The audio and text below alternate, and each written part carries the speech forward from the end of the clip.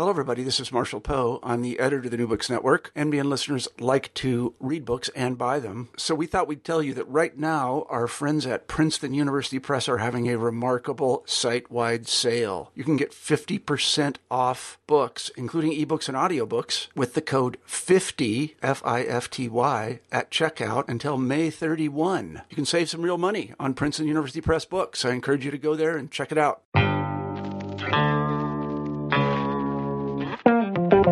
Welcome to New Books in Critical Theory. I'm your host, Dr. Dave O'Brien from City University, London. This week we'll be talking to the author of No Matter, Theories and Practices of the Ephemeral in Architecture, Dr. Anastasia Karadinou from the School of Architecture, University of Portsmouth, UK. Okay, great. So we're doing something unusual for New Books in Critical Theory this week. We're in a cafe in Islington in London. Usually when I do these things, I don't get to meet the person I'm speaking to. It's usually, kind of, if they're American or Australian, it's usually over the internet. So it's a pleasure to kind of sit down and have a cup of tea with one of the authors. So would you like to introduce yourself to the listeners? Yeah. First of all, I'd like to thank you very much for inviting me. It's a great pleasure meeting you and taking part in this fantastic blog you're working on. I'm an architect and a senior lecturer at the University of Portsmouth. Say who you are. Oh, sorry, yeah. My name is Anastasia Karadinou. And over the last few years, I've worked as a practicing architect, researcher, and also I've been teaching architecture in Portsmouth, at the University of Portsmouth for the last 3 years, more or less. Before that, I was in Edinburgh, where I was teaching and doing research. So I've lived in the UK for a number of years, in Greece before that.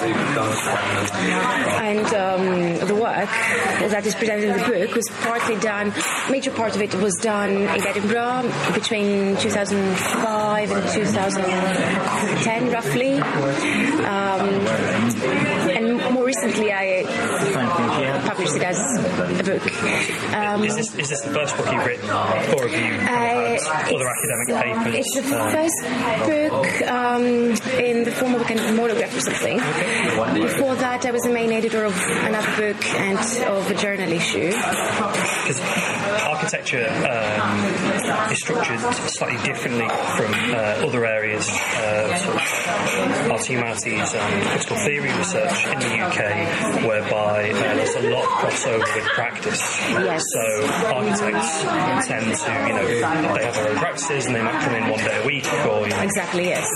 So were you working sort of in the field before you became an academic? Or? Yes, I was working as an architect, and while I was doing research, I was still working as a freelance architect, undertaking projects in practice. And are you still doing that now? Have you still got... Yes.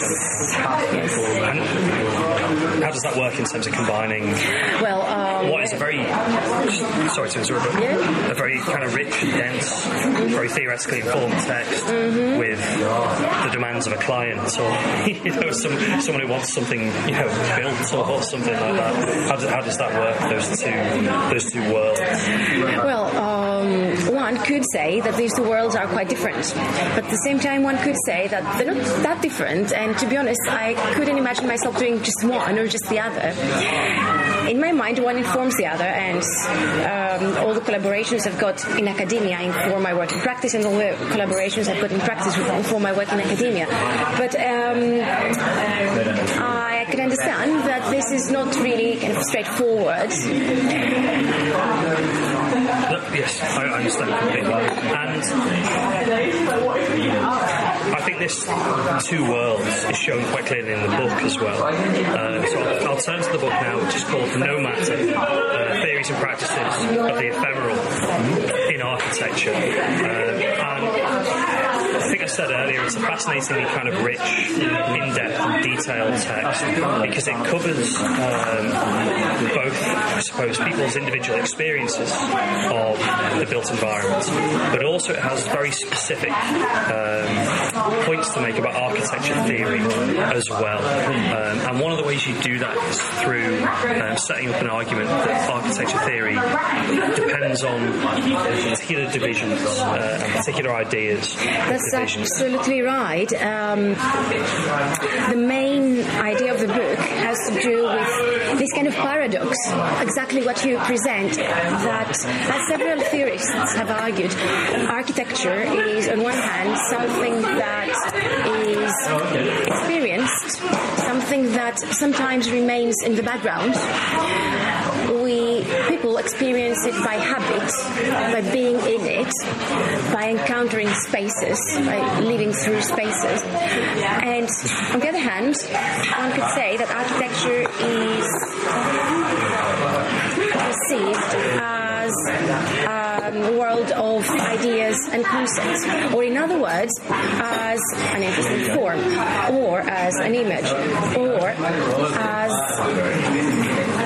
a building or a construct that one perceives by focusing his or her attention to it. Walter Benjamin describes it quite clearly when he this kind of idea when he talks about the buildings being perceived, being experienced in a twofold way, by touch and by vision.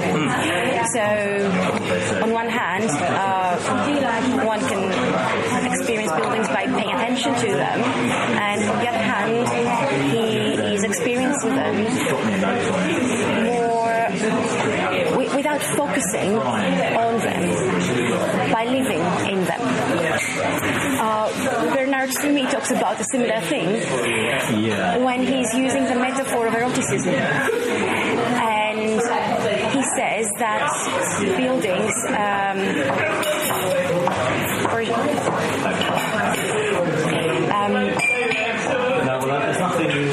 he says that buildings are on one hand perceived as a concept, and on the other hand they are lived in. So he presents that as a paradox, because what he says is that one cannot simultaneously position himself away from the construct and contemplate upon it, and at the same time being almost unintentionally immersed in it. So there's a paradox. We cannot be in these two conditions, immersed in these two entirely different conditions simultaneously. So is this where the idea of the ephemeral comes in and is useful then, or is the ephemeral something completely different? The ephemeral in this book as a notion is analysed and is described and discussed in a number of different ways. With the notion of ephemeral, or rather, I present it the other way around. The notions that I was initially looking at are notions such as the intangible in architecture, the atmospheric, the ambience, the elusive. So these aspects of space that we cannot quite represent or grasp, those that remain in the background. And are they the things that make the sense of something being lived in rather than something being looked at, something being experienced visually? Yes, maybe. That sounded like a qualified yes. Yes, that's right. What exactly do you mean by that?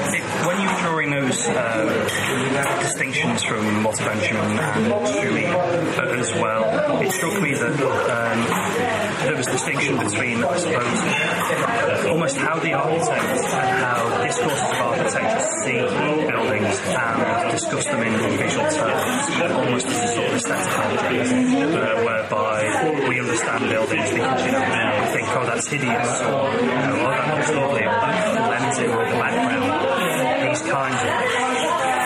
And then opposed to that is the lived reality, the experience of being in a place, some buildings being spooky because they're very old, or buildings, feeling clean because they're brand new, or, these kinds of, as you say, atmospheric ideas. And the two different poles that, as you say, for Sumi, you can't exist in both of them. The way you describe it is really, really interesting, because one can respond to that yes, the way we experience space in our everyday lives is the latter, like, through immediate experience. However, one could also argue that it's not that, it's something that does both at the same time. Yes. And that's where the paradox appears.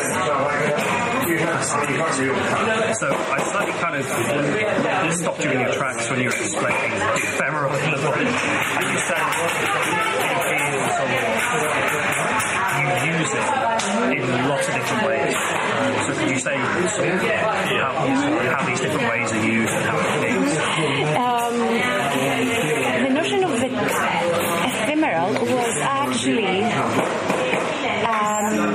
a result of some bits of the research. Okay, right. So my initial purpose was to examine these intangible qualities.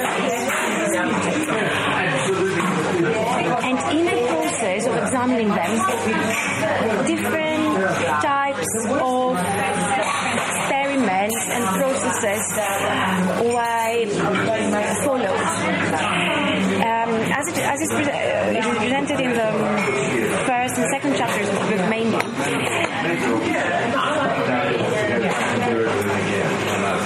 I argue that I don't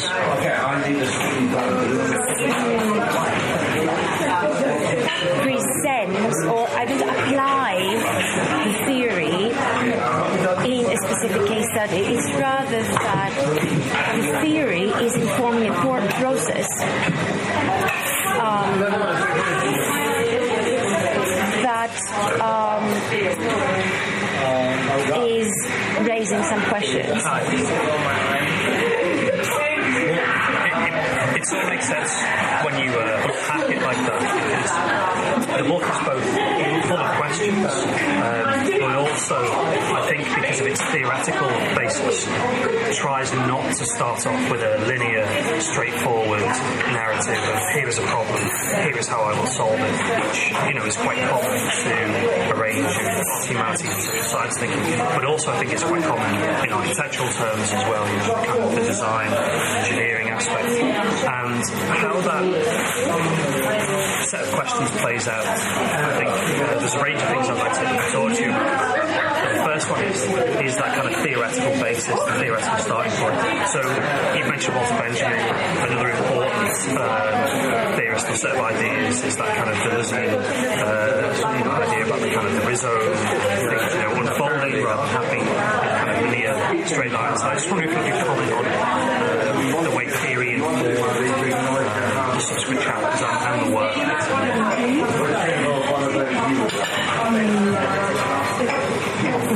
Or maybe not. Yeah, well, definitely.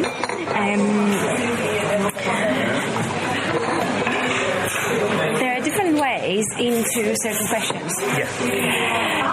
As you said, one could design as an experiment, let's say, almost scientific experiment, and conduct them and come up with some results. Another way is to let the questions lead to specific praxis, specific actions. We could also call them experiments, but which are designed in a fairly open way. So we didn't start with a very... In this book, I don't start with a very specific hypothesis of what the output, the outcome, the results should be or would be. I engage in a number of processes and let the process reveal aspects of space, of the questions. For example, when I was conducting the sound recording experiment, it was a very experimental, we say, project in the sense that I was prepared to have negative outcomes, like in science, with an experiment, and then there is no valuable outcome. It didn't work, or, which still would be an interesting thing to observe. In that case, maybe I wouldn't include it in the book, but it would still be an interesting thing to do. So, for example, in that section of the book, my question was, as architects, we generally focus on the visual, and that's great, that's fine, that's very valuable and useful. So my question is, if for a while we focused on the sonic, would that tell us something about the space, the city, the way we experience our environment, or not? So, in order to address this set of questions, I thought, okay, the only way is to go and do something with sound in cities, such as record specific places, specific routes, and then conduct a number of experiments in relation to that. One of the experiments, for example, was to invite a number of volunteers and ask them to listen to these recordings and transcribe what they thought they heard. And a number of fairly interesting outcomes appeared. Then, at a later stage, I tried to transcribe the sound recordings into visual diagrams, visual graphs, and see if that would reveal something about the place that other media and other processes wouldn't reveal. And again, there are some things revealed, although I have to say other stages of the experiment were much more successful, like the stages where the sound was displayed together with the maps. That gave a better understanding of the places. This you're talking about the chapter beyond the visual versus the non-visual side of your senses. You've introduced that division in architecture. You kind of, I think, you draw from Jacques Derrida on this, the privileging of the visual in architecture, and the kind of relegating the non-visual. And those sonic experiments were designed to sort of disrupt that division. It was very interesting that it played out across, kind of gallery installations, across interactions with individuals, with mapping projects as well. And for a critical theory book, it was fascinating that it was so empirical. It wasn't just a kind of broader reflection on architecture theory, but actually it was a set of practices. As you said, it started from the way the book is organized is around 3 main chapters. Each one of these 3 chapters is discussing one specific dichotomy, one specific binary opposition. I'm referring to Derrida's model of binary opposition, where he says that usually in such dichotomies, one notion is privileged over the other. So we have the primary and the secondary notions. For example, form, matter. Both are fundamental in architecture, traditionally, but throughout architectural history, form is associated with the conceptual, the idea, the visual, and matter is associated with the experiential, the sensuous, the everyday, the ephemeral, and so on. So what Derrida says is that in order to open up a dichotomy, or actually what sometimes happens is that the secondary notion is elevated into binary notion. And when this is done, usually a third notion is introduced which opens up this dichotomy. For example, I'm referring to chapter 3, which is actually the second one. Substantive, yeah. And this is before, beyond the formal versus the material, the idea of performance. And in that case, the ephemeral, which is used like as the title of the book, is here discussed in the form of the notion of performative. So the notion of the performative in this section is introduced to open up the dichotomy between the form and the matter. describe some parts of the discussion of this chapter in simple words, one could think of some specific buildings. Let's say the Blair project of the Laurence Cathedral, a fantastic project built several years ago. And where is this? If you could say a bit more detail about that. Okay, it's I'm referring to this specific example because this building was actually made of evaporated water. It looked like a cloud above a lake. So actually, form and matter. Well, what was form, what was matter? It was evaporated water. It was in a constant state of change. Other examples could be Toyo Ito's Wind Tower, where specific sensors and microphones were capturing the speed of the wind and the sound of the city, and the tower was lit in different ways based on what was happening in the broader area. And which city is this? Because, I mean, people won't have read the book and seen the diagrams. So yes. Whereabouts is that? Tower of Wind, I think it is in Tokyo. So this example again is showing that in some cases form and matter cannot really be distinguished. And you have the same sort of experimental method here. So the book, this is difficult to illustrate on a podcast, but the book is full of really interesting photographs and pictorial representations of things like mapping projects, kind of urban change, the way kind of demolitions change landscapes, but building sites change landscapes as well, and there's kind of mapping projects that go along with this too. So I wonder if you could say again on the kind of the distinction between formal and material and the idea of the performative. How do the experiments get to grips with the idea of the performative? How do they engage with the idea of the performative?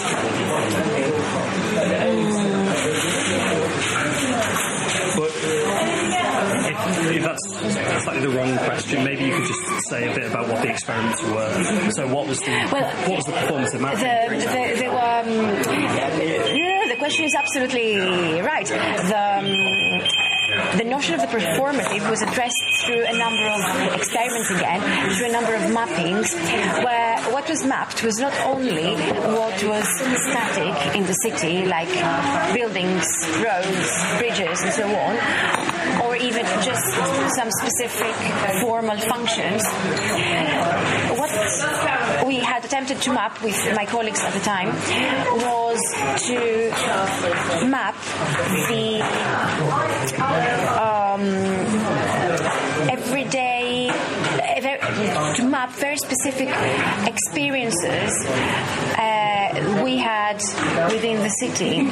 So our attempt was to re-perform through a mapping process our journey there. So it was not a map of place or a territory. It was not a map of specific objects or volumes, not even of events. It was a re-performance, a reenactment of the journey there. So the map-making process itself was the map. It was not the final object what mattered, but it was the understanding that the process, this process of map-making revealed. And the sort of process takes place across a whole kind of eclectic range of cities across the world. It's very interesting, kind of, you talk about being in Edinburgh and, sort of being based in Edinburgh when you were doing the work. But, it's a global book, because the examples are from all different parts of the world and quite eclectic. And I think this eclecticism is a route into the other kind of major topic that you get towards, which is the question of kind of digital and social media. And this is the kind of fourth and final substantive chapter, beyond the physical versus the digital, the hybrid. And I still have a couple of questions about that, but I wonder if you could just talk us through what's going on in that division between physical and digital and the idea behind it. Well, in this chapter, I also present some discussions around one of the main questions set in the book, which also presented in the back cover, which was one of my initial questions when I started this piece of research. So my question was, in a contemporary world where there are so many different digital media involved in our everyday lives, like mobile phones, GPS systems, smartphones, wireless networks that we connect to in different parts of the city, a range of different gadgets, media, technologies, and so on. So my question was, how does the emergence of all these media influence our way of thinking about space? What are the implications of those media in our everyday experience of space? The way in which we map and interpret spaces, the way in which we design spaces as architects. So that was a very broad question. And again, the answer could have been, well, it doesn't really matter. So by conducting a number of experiments throughout this research time, which are presented in this chapter, but not only, some are in previous chapters, what I realized was that digital media mainly influences us as a tool to think with about space. And because through these media, time, temporality can be mapped more accurately, then the notion of the ephemeral in time is introduced in the design process in a more substantial way. For example, again, a very, very simple example could be that a few years ago we couldn't very easily make animations of spaces as architects. We couldn't visualize how it would feel like walking in a space. This is a very, very simple example. Other examples have to do with previous experiments that I referred to. For example, in the past, it would be really difficult to map accurately the sound of spaces. For these experiments, binaural microphones were used, so a very accurate recording of the sound, of the surround sound was mapped. So this would have been more difficult with the technologies of the past. Yes, yeah. Making websites. Having to do that with analog or onto tape. Exactly. Having the possibility with our very kind of... And also the use of the sites as well. So, the photographs from China, that would have been sort of much more difficult if you having to take lots and lots of equipment with you out to the sites. Yes. And at the stage of analyzing the findings and experimenting with the way of working with them, having the possibility to make websites so easily and create an entirely different type of narrative than the one you make when you make a video or a book or a text. So representing, for example, in the section of the sound mappings of Edinburgh, a number of websites were produced where you could click in parts of the city and you could listen to the sounds and then try to reflect on how that relates to a specific location and so on. So this wouldn't have been possible, it wouldn't be so easy, or it wouldn't be a tool to think with for us 20 years ago. And it's interesting that, it's the sort of the relationship with, the kind of substantive work in Edinburgh in the same chapter, which is the kind of visual, non-visual chapter. You've got that kind of relationship with Venice, the Greek Pavilion, which in turn, is a kind of site interactive intervention, yes. But it's a site in Venice that is about Athens and is, attempting to kind of sonically represent Athens in another city in the context of an international art fair. So as you identify all of these, both I suppose the research methods, but also many of the research objects are made possible and plausible, practical by digital media. which is very interesting because I think this is something that perhaps in the design of built environment open space, we have these questions about maybe environmental standards or what will it look like, but there isn't the question of how are the everyday practices that we're experiencing as transformations around things like being sat in East London Cafe recording this with you. How is that impacting on architecture? Yes, it's a very interesting observation. It really links to everyday life and experience of things. It's exactly what you said. Like a few years ago, maybe we wouldn't sit in a cafe to have this discussion. It wouldn't have been so easy. We wouldn't have these gadgets so readily available to us. So in that section of the book, as you said, one of the observations is that digital media function as tools to think with about space and also about space through time. So the notion of time is introduced in this way. And another way to look at it, as you said, like in the past, it's not only that these media were not so available so easily, it's also that traditionally there was this perception that the digital is something kind of opposite to the tactile, the senses. That's another traditional dichotomy that I am questioning or examining. On one hand, we have the tactile experience of things, very immediate experience of things, of the physical world, and on the other hand, we have the world of the digital media, the virtual. So, if we think of the text of Johann Palasma, he reflects upon the thinking hand. And my understanding of his text is that what he says, and I kind of agree to that, one cannot replace this immediate relation to the hand as a medium of expression. Okay. Now, one could argue, though, that specific new media could, instead of limiting this tactile experience, the immediate relationship. Exactly. They could even enhance it in specific cases. For example, you're probably familiar with the 3D pens. Mm-hmm. I'm referring to two different types. There is one where you hold the pen and you draw in 3 dimensions, and this is represented in a virtual world in the computer.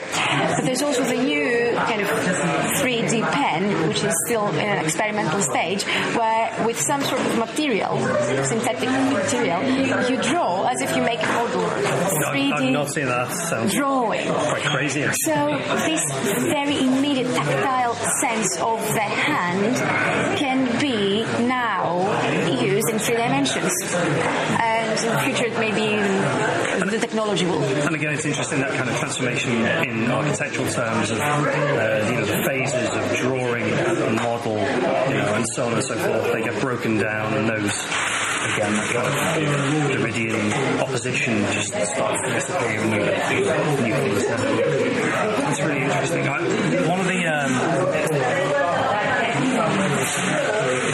One of the points that I was interested in right across the book before I talk about the way you conclude or actually don't conclude the book is the problem of sort of representing this stuff in the text. It's something that obviously Deleuze, Derrida as your sort of starting point, some people like Benjamin as well, and architectural theorists like Schumi, you talk about Eisman, people like this who are on the theoretical end of architecture. There is an interesting question about these things as very heavily concerned with representation, and you're talking about digital, sonic, performance in the 3 main chapters of the book, and yet it's a book. It's, we both have copies in front of us. It's a material object. It's got that kind of weight that a hardback book does. So I wonder, how did you sort of get to grips with, I guess, collating all of this learning, all of this, kind of information, and getting it into a book, in a form that has a beginning, has an end, has pages, and pictures, and letters and words and stuff like that? That's a very interesting question. One could say that the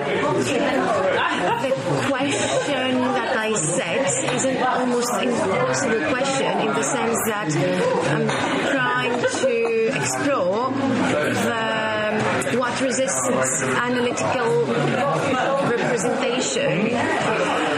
So one could say that actually what the process that I followed in order to explore that cannot be mapped themselves either. However, one could argue that by presenting the processes, the events, the experiments, and so on, one is in some sense becoming exposed to those and experiences space in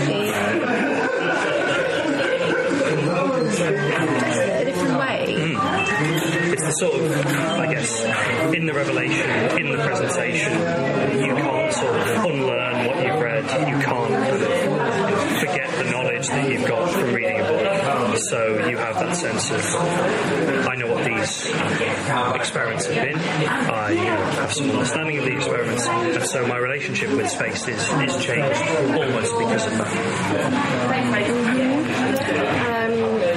Or not. I would probably refer to what Katie Lloyd Thomas presents in one of her books, that this book, or any book, or any building, she's using the example of the book, which I find quite successful, is not just its content, well, it is its content, the narrative, the stories that it tells, but actually as an object, it's got some materiality. So the other day, my students had asked me to give a lecture and present the book to them. So it just started by, you want me to talk about this book? This book weighs like 200 grams, is made of paper, parts of it possibly recycled, but it says here like ethically resourced or something.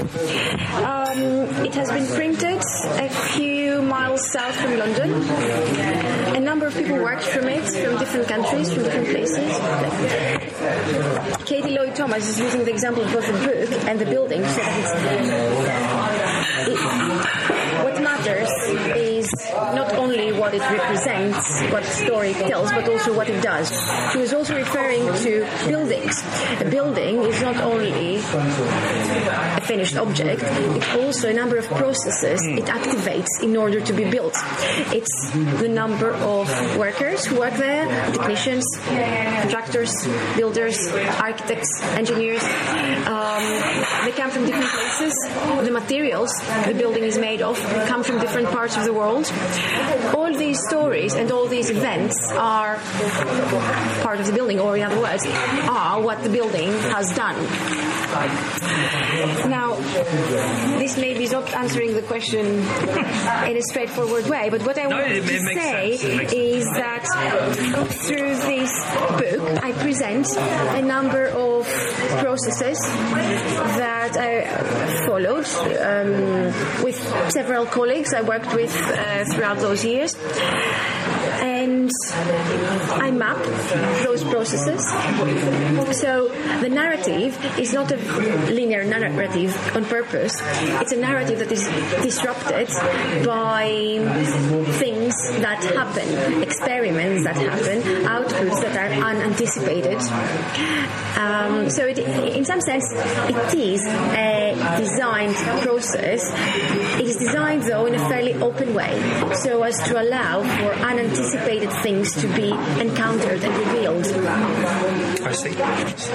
And this is quite clearly shown in the conclusion, which is not a conclusion. So the book is quite explicit about not having a concluding chapter that says, and here's what you've just read, I hope it makes sense. It says there are lots more questions now, and we need to think about them instead of reviewing and kind of concluding. So I guess this takes me to this question of sort of where are you going to go next with both what's in the book and potential new projects, and I suppose is your future work going to be still in this line of sort of disruption, urban experiments, and raising kind of questions for architecture theory? Well, before I move into that, I would like to ask if somebody reads the book and has any objections, comments. I'm more than happy if they contact me to let me know what they think and any mistakes I've made, any things they entirely disagree with. I would be absolutely perfectly happy with that. I would be really enthusiastic, actually. Now, concerning what I'm doing now, to be honest, it is not a linear continuation of this. This book had come out of some quite genuine questions I had about architecture. Like, as architects, well, what do we do in this world? You know, what do we design? Actually, there's so many things that are beyond our control. Jeremy Till describes this whole thing so accurately and in such a great way in his book, Architecture Depends. So, my question was,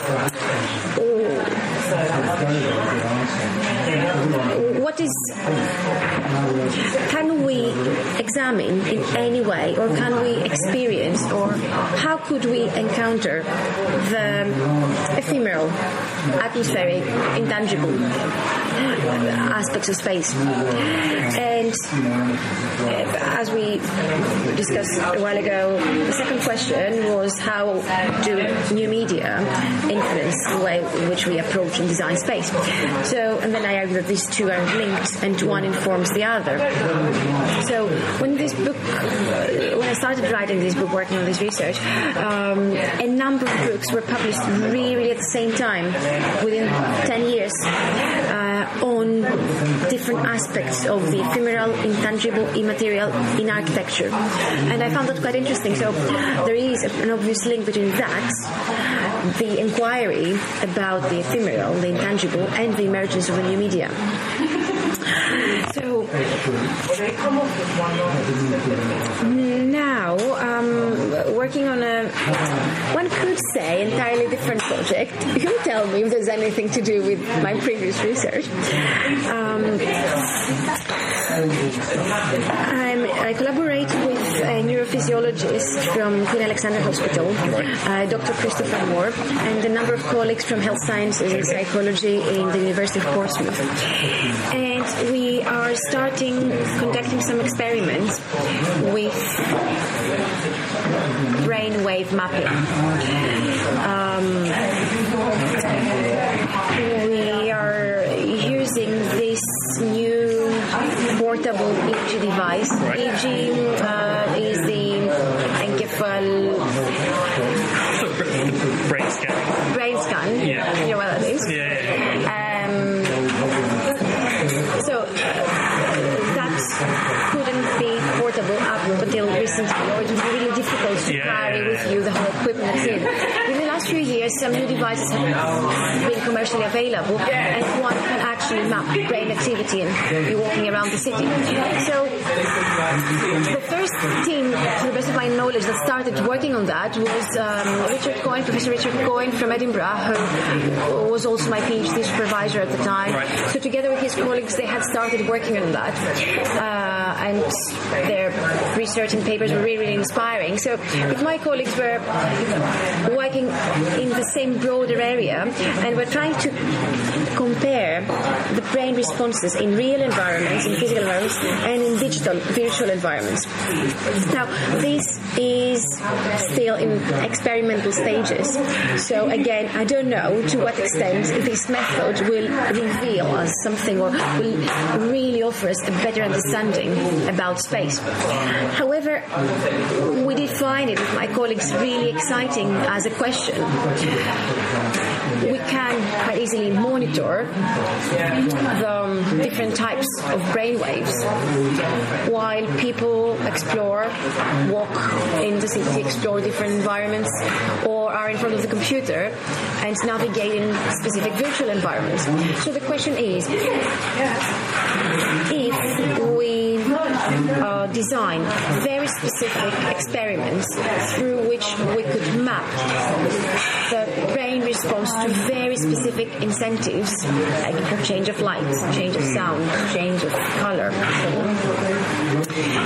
in a controlled lab environment and in the city, if these first few experiments could let us know if this tool and methods could be explored further. So very, very kind of exploratory research about, I suppose, even just testing the technology as much as testing theory and hoping for kind of practical results. The other interesting aspect about this new project is that it couldn't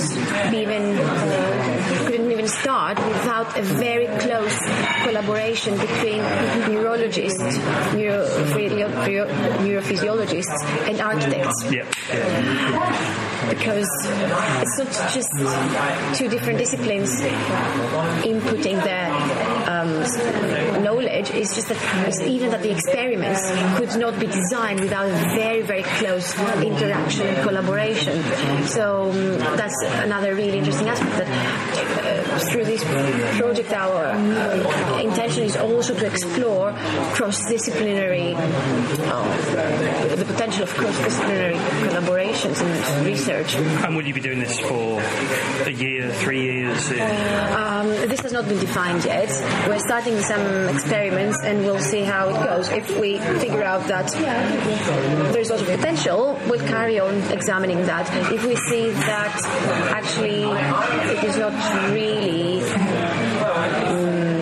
revealing something interesting enough, maybe we will leave it for now. Yeah. So I don't know how long we will be working on that. We shall see. That's really interesting. So thank you very much. Thank you very much. Karadiniou. We've been talking about no matter, theories and practices of the ephemeral in architecture. Thanks for listening to New Books in Critical Theory. I've been your host, Dr. Dave O'Brien from City University London, and we've been talking to Dr. Anastasia Karadiniou about her new book, No Matter, Theories and Practices of the Ephemeral in Architecture. Thanks for listening.